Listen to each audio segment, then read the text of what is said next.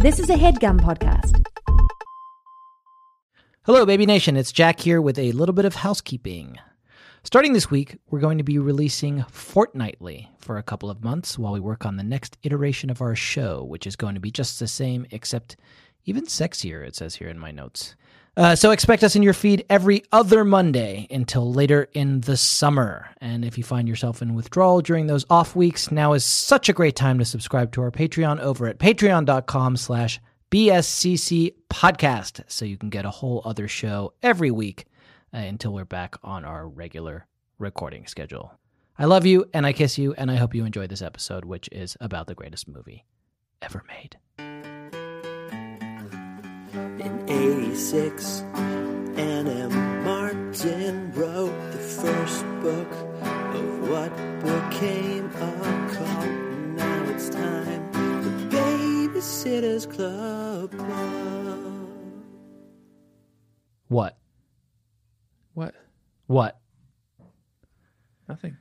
Okay. Why are well, you coming at me with a bad energy? You know why? Because you said your wife hated the movie. She did hate it, yeah. God, that makes me furious. It's her type of movie. It's the type of movie that she truly hates, where it's like the entire thing is based on misunderstandings and miscommunications. Not really. Yeah. Not even. Did you watch this one? I did. God, was that playing makes me angry. Pokemon at the same time. Oh, okay. But- So you didn't actually follow it at all. I followed it. Perfect. I think Perfect. I bare my soul to you. I tell you it's my favorite movie. And you play Pokemon through it. Yeah. For your other podcast. Like, literally, is there like a more perfect way to stab me in the fucking back? And then you tell me, just as we're sitting down to record, that your wife hates it. Yeah, she really did hate it. God, Jamie. I liked it. Did Isn't you that see good the enough? link that I sent you today? Yeah, I was asking if you were witnessing Go on me. Or were you witnessing on me? Go on your web browser. Are you trying to make me love God? Go on your web browser. Their logo looks like a piece of cake with a crucifix on top of it. Go on your web browser. Normally, I don't have to On ask my you web 3 browser. times. I'm on it. Here's the podcast is called Apple Podcast Preview. I'm asking you to go Blue on Springs your. Christian Church. Love God. Love people. Is heart that what to I'm serve. asking you to do? To read? No, I'm asking you to go on your web browser, type in bit.ly/BSCC podcast. Okay. It's taking me to the Blue Springs Christian Church podcast. Okay, well, what the hell? This is us. We're the BSCC podcast. Wait, but that's not even what our Bitly is. Yeah, I know. Our Bitly is BSCC merch. Right. But then And that still works. yeah, but why did these guys, who are called Blue Springs Christian Church, hone in on Oh, they're BSCC, the podcast. their BSCC podcast? Blue Springs Christian Church. It says, transform my finances, transform my work. Publishing pretty regularly. Yeah, they're killing it. They've got a 5-star rating. Yeah. That's only 1 rating. Still, I think this is someone's weekly sermon. Okay, well, That it's they're just upsetting. releasing Well, as and a that's what podcast. we do as well, isn't it? And it's that's our what we weekly do as sermon. well. And And it's this our week weekly we're- sermon, and it's hi, it's the Babysitters Club, And we're I'm witnessing Jack this Shepherd. week Yeah, about the movie that we watched. yeah, it's a babysitting movie. What we do, you're Tanner Greenring, and what we like to me Tanner. What we'd love to do is talk about babysitting books, and this week we've been doing it for a while.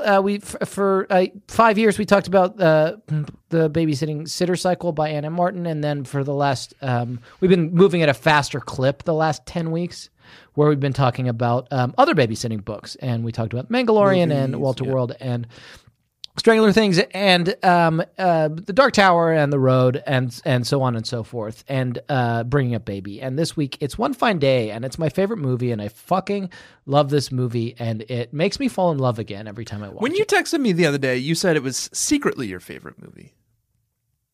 Not that secret. Now you're openly claiming it. Well, we're talking about it. Yeah. I don't know if I have a secret favorite movie and an actual favorite I movie. think it's probably my secret favorite movie. I mean, my actual favorite movie is maybe Die Hard, something like that. Basic. Well, this is I've said it. It's my favorite movie. It changes over time, but One Fine Day, since it came out in theaters in the mid 90s, Yeah. and it was the first movie I ever went and saw again. Oh, by wow. myself. Really? By myself. It came out in 96. 96. I went and saw it, and I loved it so much, and it made me fall in love again for the first time, and then I went and saw it again. It was good. I didn't dislike it. Yeah, and it's a babysitting film. It's a babysitting film. It's about Yeah. Egg and a boy. And About Egg? Mekhi Phifer from What? the Coolio music video for Gangster's Paradise and What? George Clooney. Oh, yes, Mekhi Phifer. Yeah. Okay, Mekhi gotcha. Phifer from 8 Mile, who Yeah. appeared in the music video, whose other notable acting role is appearing in the cameo in the music video for Gangster's Paradise by Yeah, and Eminem in Lose Yourself, he says, there's no movie, there's no Mekhi Phifer, and he's talking about He's talking this. about Mekhi Phifer from One Fine Day. Day. And George Clooney's in it, and two children. Two children. One is called Egg, and the other one is called Egg. Okay. Egg I from- missed that. from Arrested Development. Okay. This is going right over my head, but I'm Egg. going to trust you on it. Okay, I'm going to trust you on it. One of the children is Egg from Arrested Development. We loved it. It's a babysitting movie. It's so good, and it'll make you fall in love again. Here's something Okay. Yeah. that I thought of as I Yeah. was watching this film. Mm-hmm. Michelle Did you cry? Mekhi Phifer, absolutely not. Did you? Yeah, constantly through this movie. I just love it. Mekhi Phifer Yeah. is not someone who strikes me as a warm and charismatic romance lead. That's because of her acting. She's an actor. She reminds me of someone who is angular, Mm-hmm. sharp, cold, unpleasant. And I was surprised to see that she was the pick for this one. Yeah, she nails it. She didn't do a terrible job, I guess. She's good. Was it George Clooney? Was he in Batman Returns? Yeah. No. He's in That Batman, was- one of the Batmans. That was still. I thought maybe there was a chance that this was a spiritual sequel to Batman Returns because George Clooney did play Batman. Mm-hmm. Mekhi Phifer played Catwoman. Batman Returns is still Michael Keaton. Yeah. Batman Forever. I still or something do like think it's a spiritual sequel. that. Okay. I'll allow it. Just because they did George Clooney was Batman, Mekhi Phifer was Catwoman. Oh, I see. So they were reprising their roles. Yeah, Batman is a troubled man-child who is still obsessed with just playing with his toys. I And could have sworn Mekhi Phifer was in. Oh yeah, she was. it's Michelle, I should say. Dangerous Minds. That's the movie that Coolio did the song "Gangster's Paradise" for. Okay, perfect. And I should say it's Michelle Pfeiffer. How am I pronouncing it? You're pronouncing it like Mackay. Listen, I think that one of the... M-I-C, Mick. H-E-L-L-E, and the L-L is in Spanish. You would pronounce that as like a yeah. Okay. All right. I'm going to trust you on this one. Mickey. Hey, I'm going to trust you and Eminem on this one. But listen, they do a clever job with this film of getting around the thorny question that has been at the center of this particular run of our podcast, which is, can you babysit your own child? Yeah. Well, yeah, they do a good job of navigating it deftly because They swap their switch children. kids. Yeah, Yeah. it's It's fucking brilliant. So they are babysitting throughout most of the film. and sometimes they're like mother's helpers. Mm-hmm. They do it's like the Pike Kids. They'll go on a joint babysitting mission together. Yeah. Would you like to describe the film? Me? Yeah. Fine, I get 96 seconds though. Okay. That seems fine. Do you need it? Yeah. There's a lot that goes on. Listen to me. Here's what I need from you. Let's leave Jamie out of this. She can do what Okay. she wants. She's not on our podcast usually. Uh-huh. Did you love it? It's so good. Doesn't it warm you up inside? It's just such a lovely movie. It's so difficult, Jack, when someone comes to you and says, "This is my secret and also actual favorite movie," and I love it. It makes me cry when I'm watching it, and I love it so much. Yeah. Did you love it too? Yeah. What am I supposed to say to that? I thought it was great. I really enjoyed it. It was a fucking ride. It's so I funny. thought It's it so was- charming. That you really believe that their love is blossoming. I thought it was a perfectly fine romantic comedy from the mid '90s. They're all named after like old timey songs for some reason. It's 52% on I Rotten thought- Tomatoes. I was surprised. I don't think I like Michelle Pfeiffer in the role, but I do think that I came around to her. Yeah, she's great. Who would I have wanted to see in that role instead? She's perfect. Great question. Okay. 96. Michelle Pfeiffer is perfect for the role. You can't recast this movie. It's perfect. It's a perfect film in every way. There's so much love in it. You could tell they're in love from the moment that they meet. You tell? Gillian Anderson is from the not moment they set right. eyes on each other, even though that they're at odds. You can tell. Diaz is not right. Terry Hatcher's not a bad option. They complete each other. Sandra Bullock wouldn't have been a bad option. Sandra Bullock would be good. Yeah. I would watch a shot-for-shot remake of this film with Sandra Bullock. I would watch a shot-for-shot remake of any film with Sandra Bullock. Oh, that's how much you love her? Yeah, I love Sandra Bullock. Listen, we got to describe it. Why fantasy cast a movie that's already perfectly cast? Yeah. Good point. Yeah. And the whole point of me saying that was like, I came around on her. I did think she was good. She's great. George Clooney, handsome as ever, prime of his handsomeness. So good looking. And that's like the whole joke of the movie. I mean, it's not even a joke. It's like, I guess at that point, George Clooney was so much in the zeitgeist that it's just kind of assumed that everyone is in love with him. Yeah. And throughout the movie, like he's like all the ladies in his office are just like, hi, Jack. Hi, Jack. Hi, Jack. Hey, Jeff. I didn't know you had a daughter. Yeah, that's Maggie. Oh, she's so cute. Yeah. She looks just like you. Well, she'll grow out of it. How come all the girls are talking to you like What are you that? talking about? Like what? Hi, Jack. Maybe that's why I like it. I was trying to stall so that I could read the plot synopsis of Dangerous Minds and do that instead. God, that would have annoyed me. God, that would have annoyed you so angered much. me. I'm so glad that you're not doing that. How about I put 96 seconds on this big bad clock and you say everything that happens in the film? Because not everyone's seen it. And some like trolls on Rotten Tomatoes, i.e. 48% of people who have reviewed it, obviously also didn't see it because they said it was bad. Do you ever worry that maybe your POV on this movie is... What? Do you ever worry that your POV on that maybe you're in the minority? No, I'm not. It's 52% On the on film. Rotten Tomatoes. Oh, okay, right. You're Yeah. in the slim majority. Yeah, and this is like a very polarized nation at the moment. That's like true. It's a radically polarized Everything nation. is so wrapped up in politics now. Yeah. You know, you can't just Yeah. have an opinion on something. Yeah. So, yeah, I get that. Yeah. So why don't I start this big bad clock in 96 seconds? You should describe the plot of it. A lot of people haven't seen it. You ready? What do you mean? A lot of people haven't seen the movie, so you could tell them what happens in it. Oh, I thought it was a very popular film. I'm not saying it's popular. I'm saying it's good. Okay. Ready? Yep. In 3, 2, 1, go. Mekhi Phifer is a high-powered businesswoman in Manhattan, and she has a young son who goes to a Montessori school in the Upper West Side. At the beginning of the film, she's told that she needs to drop her son off at the ex-husband of her best friend's house. He's George Clooney, and he's a obnoxious, like, press dude who works for like the New York Post or something like that. Journalist. And he has a daughter who also needs to go to school. They're classmates, the boy and the girl.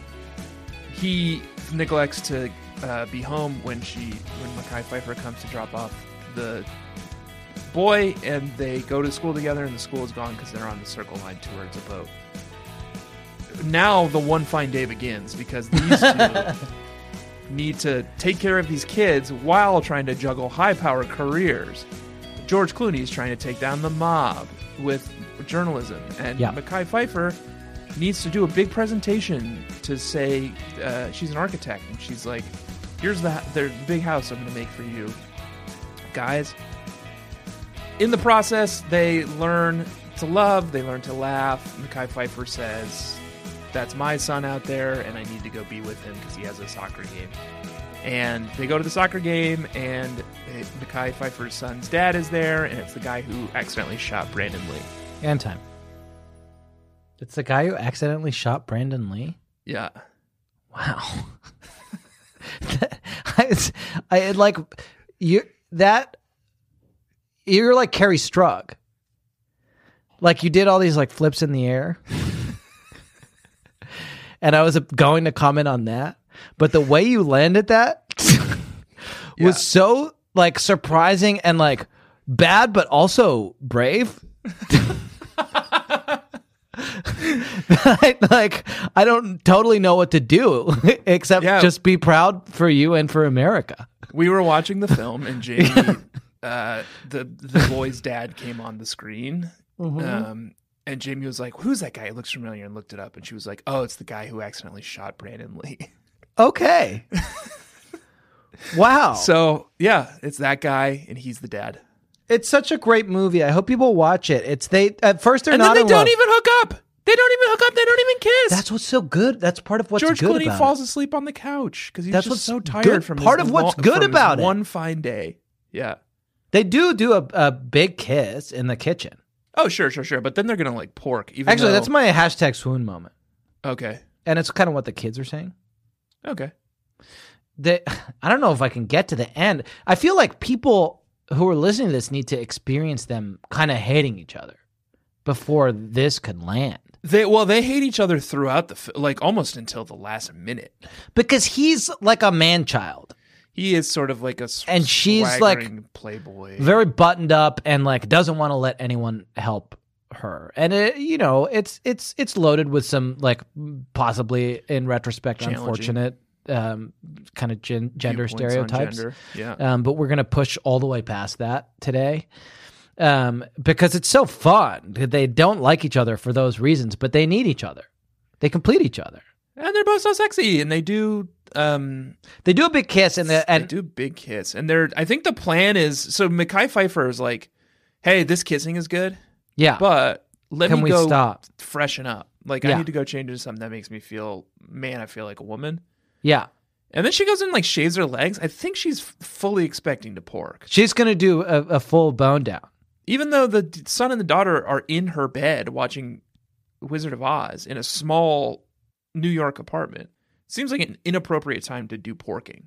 Yeah. But that's her plan. Yeah. And she can't follow through with it though because he falls asleep. And it's beautiful. Yeah. But then the end of the movie is that they kind of all fall asleep on the couch together. And that's ultimately what domestic bliss is all about, isn't it? Oh, and what a fine day it was. Such a fine day. It was one fine day. Yeah. And he takes down the mob, George Clooney. He takes down the mob. And God, it's so good. She wins the big contract. She wins the big architecture contract, and then the guys in the architecture firm are like, "Come and have cocktails with us." And she's like, "I have to." And then during the cocktails, she's like, "You know what, guys? Actually, I'm going to go to my son's soccer game, and that's why you should hire me." Gentlemen, if you're smart, you will want me as much for my dedication and ability as for the fact that I am going to ditch you right now, and I am going to run like hell across town so that my kid knows that what matters to me most is him. And Mr. Leland, your real grounds for firing me should be if I were to stay here with you. He's more important. Because I care about my son more than I care about this contract. And that is the one part of the film that isn't what it would actually be like. Yeah. Yeah. Because when you go to your job and you're like, you should give me the big contract because I care more about my family than I would about working late nights for this firm. And that doesn't happen. No, that doesn't happen, but it's cute in the movie. It's cute. Yeah. And his job seems pretty unrealistic too. He's a reporter. He's trying to take down the mob. And it's a fish murder movie. It's a fish murder movie. It's a fish murder movie. It's a pro-cat movie. You're good at finding movies that celebrate the life of cats. And there's a lot of cat play in this movie. There's a lot of cat play in this movie. The daughter of George Clooney, who is left with him by his ex-wife, who suddenly has to go on a honeymoon and doesn't have a babysitter. I guess she expectedly has to go on a honeymoon and suddenly doesn't have a babysitter. Yeah. But she's like, "Hey, can you take the daughter for a week?" Well, you know that me and Greg got married last Saturday. Oh, yeah. How's Greg? He's downstairs waiting in the car, waiting with an ulcer, hoping you'll say yes. I need you to watch Maggie for me. Yeah. And that's why it's very unexpected. And he says, "I would love to, but I'm working on taking down the mob." But the daughter loves cats. She does love cats, and she keeps wandering off to go find cats. Was your wife annoyed at George Clooney? Did she find his antics? Was that what it was? She found his antics annoying? I think my wife found a few things challenging. One, we discussed it very briefly. Tricky politics around gender. Yeah, no, it's not perfect. I know that. Two, yeah, the trope of like miscommunicating and misunderstanding one another and making all our decisions based on miscommunications and misunderstandings and swapping phones and not realizing it until it's too late. There's not a lot of that. There's not a lot of that. The first part is true. The second part is unfair to this film. Yeah. You can tell it was wild Should we wake to me her that up? she's watching the ballet. Okay, we don't want to interrupt that. Yeah. It was wild to me that they do accidentally switch phones because the kids are playing with their phones. And they're very 1996 with cell phones. They accidentally switch and they realize it and they call one another. And they're like, well, should we set up some time to switch phones? And George Clooney was like, yeah, let's just meet up tomorrow at school and we'll switch them back. Yeah. And it's like, remember when? Like, imagine the time. Yeah.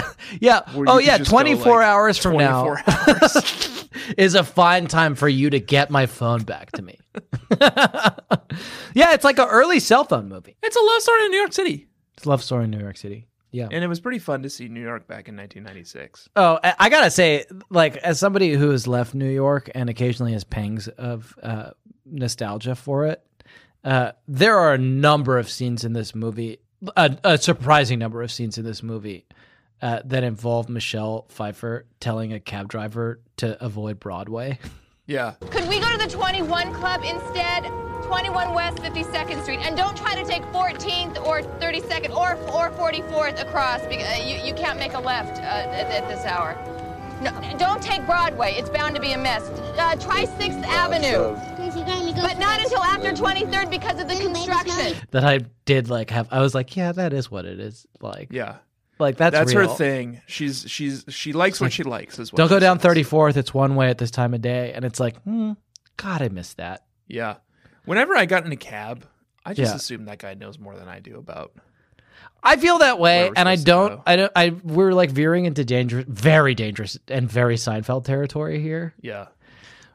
Well, that's the deal. No, yeah, but so I'll be very careful and very brief about this. But if you've seen New York movies like One Fine Day and you've never been to New York, when you get to New York, you will be surprised to find that actually is more or less expected of you. Yeah. Like if you don't say avoid Broadway, they will take you're going to be on Broadway. They will take the slowest, most circuitous route. And that's Seinfeld stuff. Every now and then taking a Uber or a cab in New York when I used to live there, the guy would be like, he would ask me for directions. I was like, I don't know. Why? I don't drive these mean streets every day. Yeah. You tell me. You tell me. There are a lot of cats in this film. A lot of cats. They do a good job with the cats, and the cat eats a fish. Cat play. The cat eats 2 fish. Yep. That's Lois Lane. Yeah. Because they're looking. Part of the trouble is they're looking after the class fish. Yep. And they bring down the mob. Yep. And then they also get the big contract. And that's the film. That's the whole film. May I now, Tanner, do a new segment that's also an old segment with a fresh coat of paint? Okay. Okay. You ready for this? You ready to strap in for this? Yeah. As you know, and as people who have been listening to our show for the last 10 seasons will know, one of the through lines in babysitting novels and movies video novels and video novels is Jackie Radowski. Yeah. He's in from all the Babysitting books, books, right? from the Babysitters Club books, and also from The Road and The Dark Tower, and a lot of babysitting literature. It's kind of how they tie these worlds together. Yep. And the segment, I don't totally know how to introduce this, but I guess we will just call it. We have to go back, Kate. Backtracking Jackie. Backtracking Jackie. Okay, so you're like doing like a reverse Flash kind of thing. It's a reverse Flash, yeah. Is that what's reverse Flash? You're now in reverse. He's like Flash, but he's in reverse. Okay, I think that it's like that. It's tracking Jackie, but backwards. Yeah, backtracking. Where we find out. Here's the thing. Yeah. Here's how the segment intro goes. Yeah. Figure out what phonemes you have to say backtracking Jackie backwards. Okay. And say them and then reverse it in post. Okay. Perfect. You know? You want me to try to do that now? Let's figure it out together. Backtracking Jackie. So yikach. Yeah. Tracking art. Nickrat. And then Cab. So I think if you run that back, Ekach. It'll be pretty flawless, you and I both saying. Yeah, perfect. Backtracking Jackie. Great, and we'll just kind of lay that over the music. I'll see what it looks like if I turn the music backwards. Yeah, I would do that and, too. I'll bow out of that if it sounds too horrifying. Yeah. But it's where we talk about how Jackie Radowski got in this movie. And so what I'm going to do is I'm going to read you a passage from a Babysitter's Club novel, and then we'll blip into the film. Does that sound good? I thought we had kind of moved past those. Yeah, I know, but it's Jackie Radowski, so we see how he started. Okay, you ready? Yep. You can have the job, Christy, said Dawn quickly. I grinned wickedly. Is Jackie too much for you, I asked. No, not exactly. You know I like him. His brothers, too. It's just, well, you never know what's going to happen at the Radowskis. That's true, and it's all because of Jackie, the middle of the three Radowski boys. Shay is 9, Archie is 4, and Jackie is 7, and a walking disaster. He's just totally accident-prone. And he doesn't have little accidents, like skinned knees. No, he's more apt to lock himself in the bathroom and then get his hand caught down the drain of the tub. I could understand why Dawn preferred not to sit for him. Schedule me for Tuesday, I told Marianne. Then I called Mrs. Radowski back to tell her that I would be sitting. When I arrived at the Radowski's house, Mrs. Radowski greeted me with a smile. This is pretty long, by the way. Long passage. Yeah. Shay and Archie are watching an old Rosemary Clooney movie in the den, she said. But Jackie's upstairs. Why don't you go say hi? I ran up the stairs 2 at a time and knocked on Jackie's door. Hey, kiddo, I said. The Crushers just lost our last game by just 1 run. If you'd been there, I know we would have pulled it out. There was no response, so I pushed the door open. Jackie was standing in the middle of the room, a glassy look in his eyes, as if he were looking through space and time, peeking into a galactic expanse so vast that if I were to glimpse it, even for a second, I would go mad. But Jackie did not look as if he had gone mad. He didn't even look overwhelmed, not really. The only way I could describe it at the time was resigned. Did you hear me, Jackie? I said. We need our little Superman back on the Crushers. He turned to me in that moment, and as long as I live, I will never forget it. It wasn't the words he said, but the way he said them. Like, if I could just get at the truth of them somehow, I would understand something about the universe that would change me forever. It's not Superman we need to worry about, he said, fixing me with a stare that pierced into the very depths of my being. It's Lois Lane. Okay, Jackie, I said, wanting to understand but afraid to ask more. Why don't we head downstairs? Your brothers are watching some old Rosemary Clooney movie. He looked at me sharply. Something about what I had said had upset him. Suddenly he shivered, as if shaking himself out of a reverie, breathed a deep sigh, as someone 10 times his years might do at the thought of embarking upon some onerous but unavoidable task. And when he looked up again, it seemed as if the old Jackie had returned somehow, at least for a moment. Could I bring the class fish down with us, he said. Jackie was very proud that he'd been put in charge of his class's goldfish this weekend, and he was taking his job very seriously, bringing the goldfish in its bowl everywhere he went. Of course, I said, but before I could say the words, be careful, Jackie had already grabbed the bowl, turned around, and stepped on a remote control car that was sitting on the floor, sending himself, the bowl, and the fish flying up into the air in what seemed like slow motion. Blip. Yeah.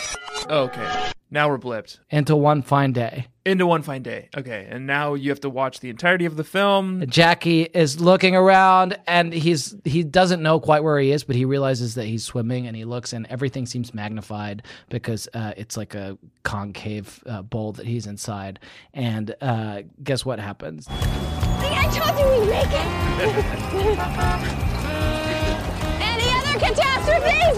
Lois Lane ate does that not surprise me? That's George Clooney. And it's funny, but it's not if you're the fucking fish. Which book was it again? I think it's Christie and the Walking Disaster. Oh, like number 9 or whatever. Number 20.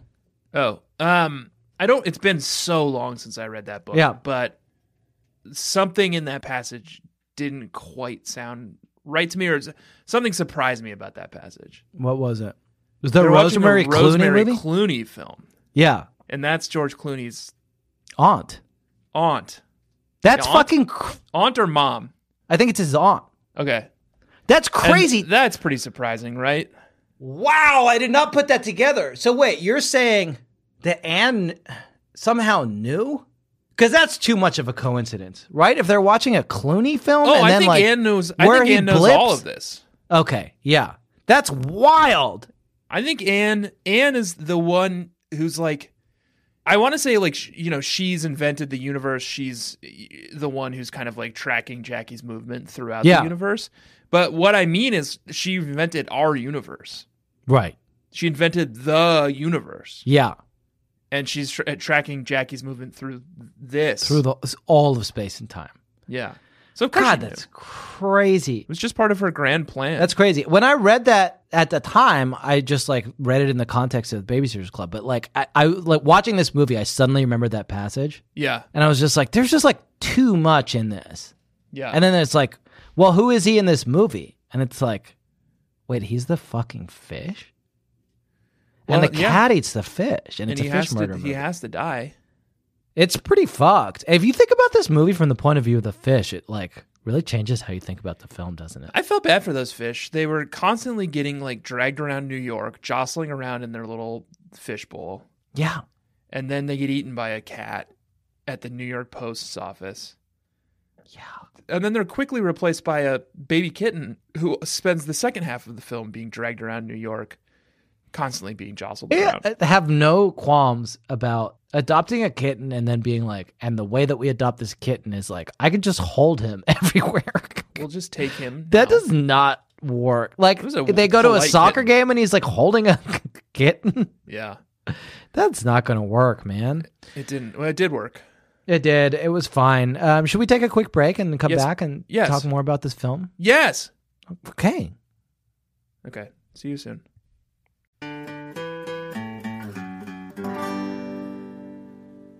Here we are. Here we are. Jack, are you vaccinated yet? No. When do you get vaccinated? You're not going to do it. You're kind of anti-vax. Why would you say You're not like actually anti-vax, but you do not like getting shots. And you don't get the That's flu your shot. banter. That's your banter. Back when That's you your and I banter used bringing to- us back. I'm not. You don't get the everybody flu should shot. get vaccinated. Yeah, except you. Everyone should get vaccinated so that Jack doesn't have to because he doesn't believe in it. No, that's not how we feel, and I can't wait. And I remember you said you specifically moved to Texas because of their that's not true. viewpoint on sucks masks as a thing. and This is indoor. Let me say this. Here's a thought. Here's a thought for you. Yeah. I was like, I've got a lot of notes, but I've also been talking a lot. So I'm going to let Tanner bring us in because I'm sure he's got something he wants to say about the movie. Yeah. And I wanted to confront you. This is what you wanted to bring us in on. The weight is, for me, is that they just moved it into people who are 50 and up. Oh, you're getting there. And Sarah was like, we're getting there. And I was like, don't say that. But that's what the weight is. So once they move down into the next set of folks, I'm going to be first in line. Can't wait. Looking forward to it. Tanner, let's talk about the film. This shit, when people are listening to this in Michaela and Lakeland's time, they're going to be like, what are you talking about? Oh, wait, what do you mean? When they're listening to this episode, like, 100 years from now, yeah, that banter is just not going to age well. People are gonna be like, what the fuck are you talking about? They're gonna have their own issues with the whatever that disease is that Cable has in the X-Men that turns people into metal. Okay. That's what they're gonna be worried about. That's gonna be tough. That's gonna be tough, and there's no vaccine for that. Listen, we got to talk about this film. I'm super excited to talk more about it. Let's see what I have a lot more fish talk. You want to do some more fish talk? Yeah, let's do more fish talk. This one's kind of a Jackie take the wheel because I'm not willing to speak, although I am in a cranky mood. I think very cranky mood. Yeah, I think it's mostly because it is your favorite film. So I love it. Yeah. I want to treat it with the reverence it deserves, and I want to give you lots of space to explore the text. And it Let's sounds talk like you have about a lot more fish stuff. Fish stuff. I guess this is probably a segment that we like to call Fan Theories with Cam Geary. Oh, yeah, or He-Man Facts with Wee Man Jax. I guess. I said this before the break, but if you think about this film from the point of view of the fish, it's a very different movie. Right. Yes, you're pretty hung up on this fish POV thing. But think about it from the point of view of the fish, from Jackie Radowski's point of view. Every time I watch a film, Yeah. I try to think of it as from the point of view of a fish. Yeah. Okay, good. Well, you're going to be in pretty good shape for this conversation we're about to have. Yeah. You watch The Godfather. Yeah. And you're like, what would this be like if I were a fish? You know what I mean? Okay. What about Fishman teaches cat eating lessons to a girl that won a fucking Oscar? Yeah. You watch that from the point of view of the fish, it makes a ton of sense. Which fish? The Fishman. The one who has sex with the woman? Yeah. Okay, and eats a cat. Yeah. Yeah. And it's spoilers for that movie. It won an Oscar. It won an Oscar for its brave portrayal of cat eating. But this movie, if you think about it from the point of view of the fish, it's so interesting because the fish wakes up one morning and then is taken not back to school but to an office where it is eaten by a cat. Yeah. Life is nasty, brutish, and short. Well, think about that. Think about the wild ride that fish went on first, though. Yeah. This fish lives in a classroom in New York. It's like the kids in Miss Coleman's class. It sees the same thing day in and day out. A bunch of snot-nosed kids. Right. All of a sudden, it's whisked around New York. It sees, like, the Circle Line. It sees FAO Schwartz. It's like it goes to the New York Post head offices. You know, like it's seeing a world that its mind must be completely blown at how expansive the universe truly can be. It's insane. Yeah. And like maybe it's a mercy. Maybe this fish is just so overwhelmed with the power and the scale of the universe that its tiny little fish brain is fried. And this cat comes along. He's like, I'm going to do you a mercy. I'm going to put you out of your misery. Oh, so the cat is good. I'm going to eat you. Yeah. It is a good cat, too, though. Handsome. It's a very handsome cat. It looks like Jenkins. Both of the cats in this movie look like Jenkins. Yeah. It's beautiful. So that's interesting. But fish is also a metaphor in the film, isn't it? He goes to a psychiatrist at some point. Oh, right. And they're kind of the girl Egg is there. Egg from Arrested Development is there. And she's a little girl in this. She's not a teenager like she was in Arrested Development. This is some years before Arrested Development. Okay. Yeah. So she's a little girl and they don't want to talk about what I had trouble understanding the metaphor. Yeah. It's definitely about sex, right? Yeah. Okay. Do you want me to? I'll read it to you. Did you capture it? We'll play a clip. Okay. Now, so he goes to a shrink, and the daughter is there because he wasn't expecting to have to babysit. Right. And again, this is a babysitting movie. So he has to talk in a weird way. And so he says to the shrink the following thing. Now, just because my frosting... That's cum. And just because the frosting is my specialty doesn't mean that I can't do more. I have many layers to me, and they're not all vanilla either. I have chocolate in me. I have a deep, dark chocolate. That's poop. I wish I could find a fish who wasn't afraid of my dark chocolate layer. And she'd have to love my cookie, too. You know, I think that my ex-cookie maker has turned me off to fish entirely. I don't think he's speaking in metaphors at all, actually. Okay. I think he means, by frosting, he means cum. Okay, and that's unfortunate that you have said that. The chocolate stuff is poop, and I think he's pooping on fish. Okay, and that's, again, unfortunate. And that's the only way he can finish is when he's pooping on fish. Yeah, and that's such a bummer that's what the filmmaker chose. Either or, I would say. I guess, like, and that's why he struggles with love. Yeah. You know, all these women are interested in him, but he's like... Yeah. Like, Amanda Peet, sure, you're one of the most beautiful women in the world. Right. But... Like I have to put my walls up because there's a tension between us, and I can't even explain what the tension is because what I'm into is so upsetting Yeah. that like I cannot even begin to figure out how to invite you in. Yeah, I hadn't seen the film that way, and I guess what I'll say, just to kind of hopefully put an end to the conversation, is either it's a bummer that they did the movie like that, and now I agree with Jamie, Yeah. or it's a bummer that that's what you took out of it. Well, I took it out of it because that's what they wanted. Yeah, me to take no, out of either it. thing is bad. Yeah. But there's a big fish metaphor, isn't there? Oh, well, yeah. It kind a- of depends on whether or not it's a metaphor or whether he's being literal. Okay, well, listen to this, Tanner. Listen to this. The fish dies. So from the point of view of the fish, and we've said this before, but the movie is pretty dark. Yeah, for fish. At the end of the film, at the 1 hour and 23 minute mark of the film, Mekhi Phifer. What is it? Pfeiffer. Mekhi Phifer. from There's no movie. There's no Mekhi Phifer. The It's- Gangster's Paradise music video Okay, and also a reference in 8 Mile in in the song. Lose Yourself in the song and a starring role in the film 8 Mile. Yeah.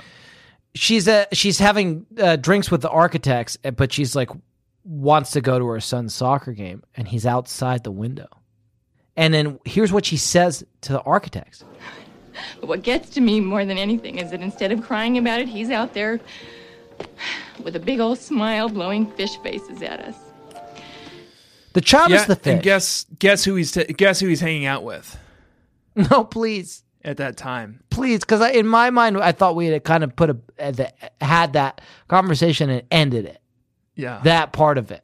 And Jack, who is he outside with at that No, moment? I know who. But what I think is just to kind of blow past that, Yeah. if You I think could, you do want to blow past it? and I do very badly want to, Okay. think about this movie as like, these are fish who have been abandoned and let down, right? Like the child is too. It's a babysitting sin has happened to this child. The father has abandoned him. Yeah. Yeah. And the mother is in the act of doing the same thing. Father's on tour with the fucking boss. Yeah. Just like what happened to the class fish. Just like what happened to Jackie Radowski. That makes sense. And then at the end of the film, George Clooney goes and gets more fish. Okay, His- and that his actually lusts are insatiable. Yeah. Okay, we could do a different He's finally topic. ready Yeah. to share with Okay, someone we who could he do a loves and different trusts. topic. And he brings fish to her apartment and he's like, let's get weird. Let's get wild. Yeah. Let's poop on some fish. There's some bad babysitting in this movie, isn't there? You want to do pros and cons? Yeah. All right. So there's two babysitters, two babies. Yeah. The two babysitters are George Clooney and Mekhi Phifer. And at any moment in the film when the parent is looking after their own child exclusively, it's not babysitting. That's or not it's babysitting. gray area babysitting. We don't know. Because It's The up for Road was a debate, but babysitting we're not- movie and they Radio novel. video book, I think. Yeah. Ugh, how do you say it? Radio book. It was a babysitting radio book, but it's 100% of it is looking after your own baby. Yeah, and that's still that the jury's still out on that one. We've made a lot of compelling points for and against. No, there's no consistency in our argument there. Yeah. But we don't have to worry about that. What we can say definitively in this film is that anytime they are watching their own kid, it's not babysitting. Anytime they're watching both kids or the other kid, it is babysitting. Yeah. And the pros and cons Yeah.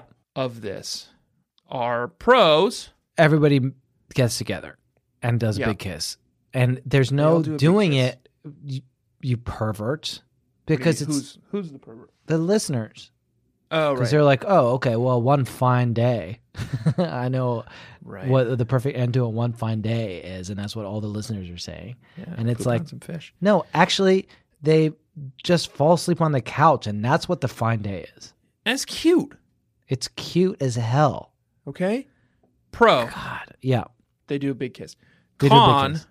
That's not babysitting pro, really. That's just a general pro. It's nice to do a big kiss Con. sometimes. Yeah. They lose the baby. They lose a baby. They lose a baby. They lose a baby. Yeah. Egg goes wandering off. Yeah. Pro. They take down the mob. They take down the mob. And if you can do that while you're babysitting, That's amazing. yeah. Chrissy could do it. Con, they get marbles stuck in the nose. Big marble stuck in the nose of the boy. And they need to That's go to the bad. doctor to get the marble extracted. And they can't I told you my Nerf ball story, right? Did you get a Nerf ball stuck in your nose? Why? When I was a young man, 16, 17, 6 or 7, I have no recollection of this. My mom said that I one day noticed that I smelled really bad. And I don't mean like I was using my nose poorly. Yeah. I mean like she said I stunk. Yeah. And she couldn't figure out why it smelled so bad, but it was coming out of my nose. Okay. This terrible smell. So she took me to the doctor, and the doctor took a pair of tweezers and went up into my nose and pulled out like a entire Nerf football that I had torn into pieces and jammed up my nose. And it sat up there for like a week and rotted. God, that explains so much. They needed to pull it out like one little chunk at a time. What do you think of that? Sucks, man. Yeah. God, that sucks. So compacted up in my nasal cavities. I went to the doctor because I got a marble stuck up my nose. But on Did the they way, use the alligator on it? No, on the way to the doctor, I learned how to hockey snort. Okay. I evolved. They are adaptable. She is a high-powered architect, and she's in wearing nice clothes because she does have a client meeting later today. And the boy keeps managing to mess up her clothes in various ways. He pours a Serendipity frozen hot chocolate on it. He's always just squirting food on her. Right. And then they go to the American Natural History Museum. Yeah. And she buys herself a cute shirt with a velociraptor on it. Yeah, it looks good. And she wears it for majority of the film. Adaptable. Yeah. So that's a pro. Con, they missed the school trip, don't they? They do miss the school trip. They're on a boat. They're all on a boat, the Circle Line. And George Clooney, in a typical way, she's like, they're on the first boat. And he's like, they're not on the first boat, you woman. And it turns out that they were on the first boat. Let me make this claim to you. And just like, because we got to weigh in the segment on whether the babysitting the film is good or bad. And then I'll talk to you about my grand unified theory of babysitting, if you'd like. But let me make this claim first. The babysitting in the film is bad, but not because of Michelle Pfeiffer or George Clooney. Okay. The failure of babysitting is all the babysitters of New York. Right. There's a facility. They're both well-off, very successful professionals. Right. And yet, should be able to who are like, for one day of their lives, the thing they need is the Babysitters Club. Right. More than anything. Right. And it's they there. live in the Upper West Side, too. Guess who else lives in the Upper West Side? Stacey McGill. Yeah. They drop the kids off at Stacey McGill. Instead, they keep dropping them. Yeah. They drop them off at this place called like the 9th Street Drop-In Center. And there's LSD. The kids are all doing LSD. Yeah, and it's all the kids are superheroes, and they're all doing LSD. Sammy, you're just gonna have to be tough and brave. And LSD? LSD? Spider-Man was talking to Maggie about LSD that he got from his brother. That's a pro. They're pretty adaptable, and they figure out superhero costumes for Egg and Boy. Yeah. On the fly. Yeah. Con, they drop them off at that place where all the kids are doing LSD. Yeah, and it's bad. Yeah. It's a great movie. Everybody should watch it. You'll fall in love again. I promise you. I promise if you watch this movie, you'll fall in love again. If you're in the 52%. All over again. Yep. I thought it was fine. Do you want to hear my grand unified theory of babysitting? I guess. I'm working on it. Oh, whip. You what? Whip. What is whip? Work in progress. It's a whip. Yeah, it's a whip. Yeah. It's a work in progress. I need you to say watch me whip. Do you want me to say it? Is it like ghostwriting the whip? Sort of. So just say, watch me whip. Okay, watch me whip. And now say, watch me nay-nay. And say what? And watch me nay-nay. And watch me nay-nay. Okay, and what? And that's the name of the segment. Are you going to meme it now? Yeah. That's the name of the segment. It's called Watch Me Whip, Watch Me Nay-nay. Because it's a work in progress. Yeah. Okay, good. I like it. Watch me whip, and please do also watch me nay-nay. And what we're going to say now is the grand unified theory of babysitting. We're going to get there together. Here's what I think. Anne knows all. M. Martin. Yeah. Yeah. She crafted the universe. She crafted the universe. She crafted the babysitting universe. She crafted the Sitterverse. Our universe. Every universe. And every babysitting galaxy has a view on every other babysitting galaxy, and they're all connected in the great scheme of Cine, right? Okay. Yep. Go then, there are other worlds than these. That's from a great babysitting novel called The Dark Tower, right? And we've read a bunch of these video novels in the last 10 weeks or so. And radio books. Yep. I'm finding that they're falling into categories. Okay, you're starting to see some patterns. I'm starting to see some stuff patterns coalesce. There are films or books or radio books that fall into the category that are centered around the original sin of babysitting, which is losing a baby. Yes. And that's The Dark Tower, The Gunslinger, losing a baby. He-Man and She-Ra, the Christmas special. Losing a baby. They lost Dora in the early days of Eternia. Dora, She-Ra was kidnapped and taken to another planet. Yep. Then you have babysitting films that are around the fallen state, the post-lapsarian world where the baby has been lost, but the baby is found, and they're kind of struggling to figure out what to do with it. Right. Walter World. Yep. Willow. Yep. Mandalorian. Yep. Road. The Road, I guess, is that too. Yeah, I guess so. You're right. I classified it as a problem narrative, but you're right. It fits into the. I think. Well, and I think there are certain radio novels and video novels and radio books that will skirt the line. Yeah. Oh no. They're all there's a gray area. Yeah, they're all going to kind of fit into each other. Yeah. And then there's two more states to me that are interesting. One is the apotheosis.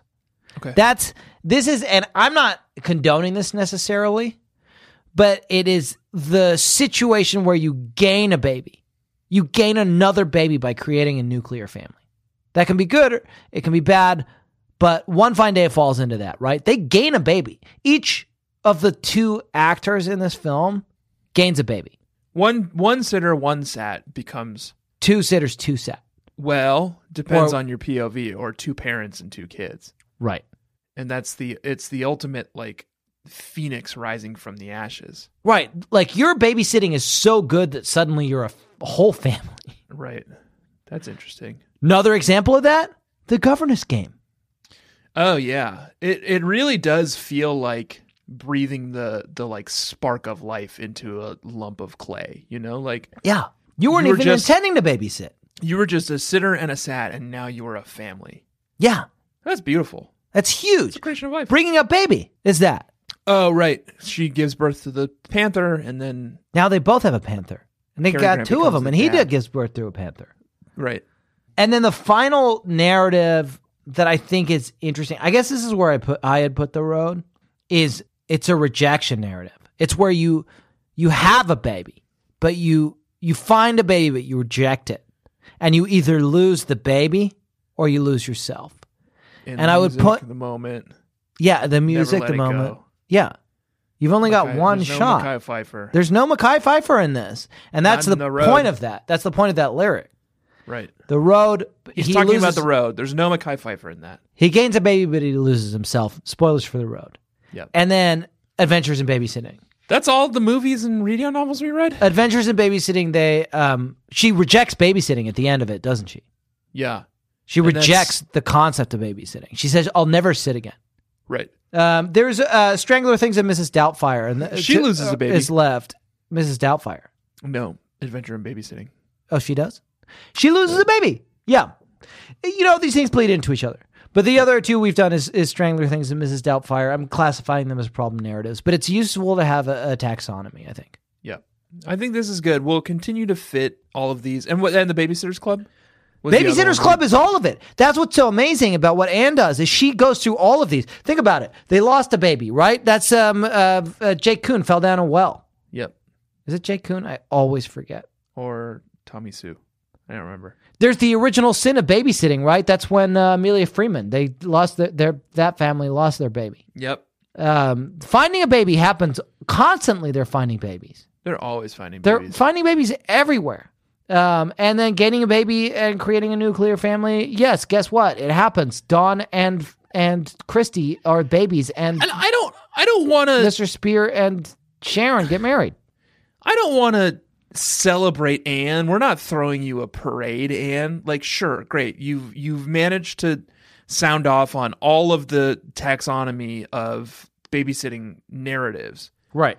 But you took 5 years of our lives and something like 200 books and like 15 years of your life, 20 years of your life to do it. Like, there's only like 5 of these categories. Some of these movies we're watching get it done in 2 hours. They'll like cover off on 2 or 3 of them, you know? Right. And it took you that much media to hit every mark, but it's just like, at some point it's what do we got here? Oh, I sent you a text. Yeah, should I read it? Yeah, you can look at it. This is an image. Yeah. So the image I sent you, while I was watching this film today, the film randomly froze on this image. Okay. So I took a picture of it. Okay. I sent it to you. Yeah, I'm looking at it. What do you see? The film just like stopped. It stopped dead for no reason on this image for like 5 minutes and then started foreground going again. Yeah. George Clooney, looking handsome as hell. This is pre-gray George Clooney. He's still got dark brown hair. He looks classic Caesar cut. I know we're not supposed to call George Clooney Dr. McDreamy because I learned late in life that there's another guy who's different from George Clooney who's also in ER who's called Dr. McDreamy. Well, let's just call him Dr. McSteamy instead. God damn, is he Dr. McDreamy to me? Yeah. Yeah, we'll call him Dr. McSteamy. That's great. And then on his shoulders is Egg. Yeah, from his Arrested daughter. Development. Yeah. And then behind them is a classic New York street scene. Forget about it. We got people walking down the sidewalk. We got cars on the road, including taxi cabs. Anything stand out to you, Tanner, in this scene? Lots of things are happening. There's a lot of faces looking at me. Everybody's wearing gray and brown. Well, that's New York. Yeah. I mean, almost everybody. Well, there's a woman wearing red. Oh, wait, what? There's a what? There's a woman wearing red and there's a man wearing yellow. Woman? One what? Woman wearing in red. In the crowd wearing red? Yeah. Tanner, you know what that's from? Schindler's List? The Matrix. Oh, right. It also happened in Schindler's List. I haven't seen it. I hope that's not what you're talking about. It's literally a scene from The Matrix. Yeah, and it's this a scene takes from place The in Matrix. And here's where I thought you were headed is you got George Clooney, you've got the woman in the red scarf behind him, you've got the man reading the newspaper next to her, you've got the woman in the red dress between them and a man in a yellow coat with his arm around the woman in the red dress. And then right to stage right, her left of the red woman in red is the smiling woman.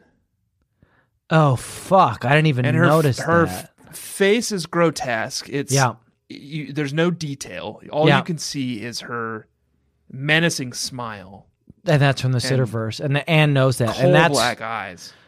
God, man. That's the man in black. Well, it's a smiling man, yeah. It's a smiling man. And now he's presenting as a woman. And whoever it is follows us through every incarnation. They're always there. Anytime we look at a picture related to the Babysitters Club multiverse, the smiling man is always there. And sometimes the smiling man is a woman. Yeah, and what Anne is also saying is, hey, look, it's the woman in red. It's from The Matrix, and we're in The Matrix. It's just a warning. Right. We should do our burns very quickly, and then we should go. Oh, shit. Almost forgot about burns. Let's say our burns. It's a segment that we like to do, and it's called our...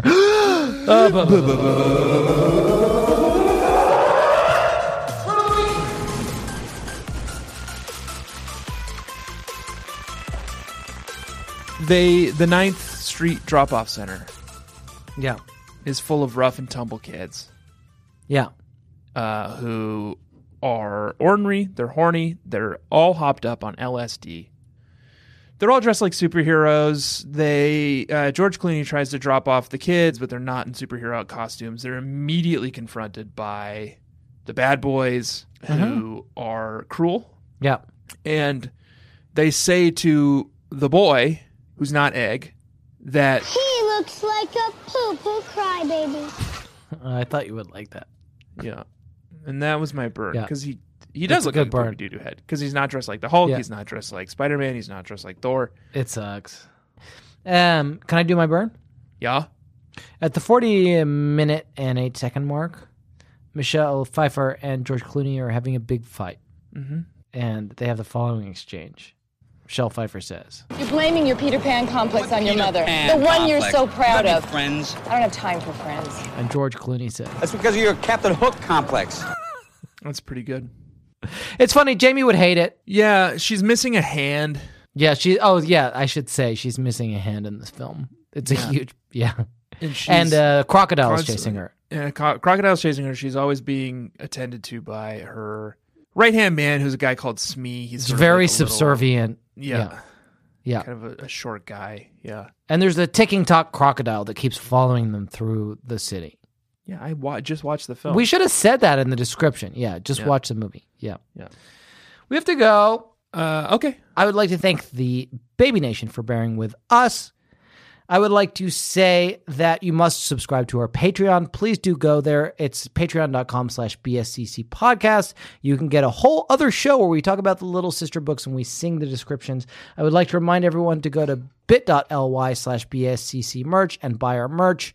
Please don't go to bit.ly/BSCC podcast. It's a church place. A church podcast. It seems fine, Well, but listen to it. If you want to, Yeah. if you're interested in this guy's sermon, listen to it. I don't know. it seems good. It seems healthy. Find something bigger than yourself, Find something bigger than yourself. And also, while you're at it, please rate and review our show on Apple Podcasts. And finally, please join the Baby Nation Facebook group. Everybody's nice there. I promise you will have a nice time. Yeah. All that remains is for me to say that this week we read a novel. It was called One Fine Day. I liked it. Tanner kind of liked it. 48% of people on Rotten Tomatoes fucking My wife obviously didn't included. watch it. Yeah. Jamie, I'm going to be talking to you later.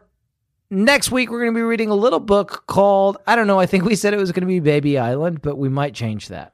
Could be Baby Island. Could be something else. Please do remember, everybody, that this week my name has been Jack Alexander Shepard. My name is Tanner Greenring. I am now asking you to round off the corners in your bedroom, drown all your dolls, call your senator, and demand your right to bear time. And do not forget to let Daddy love you as much as I do. Remember the Delaney's. Remember the Trip Man. Take your dream horse through that maze. This is the way. Berries to blood. There is no God, and we are his prophets. I may be a shitty boyfriend, but I'm a damn good babysitter. Claudia is wearing a bra now, and the way she talks, you would think that boys had just been.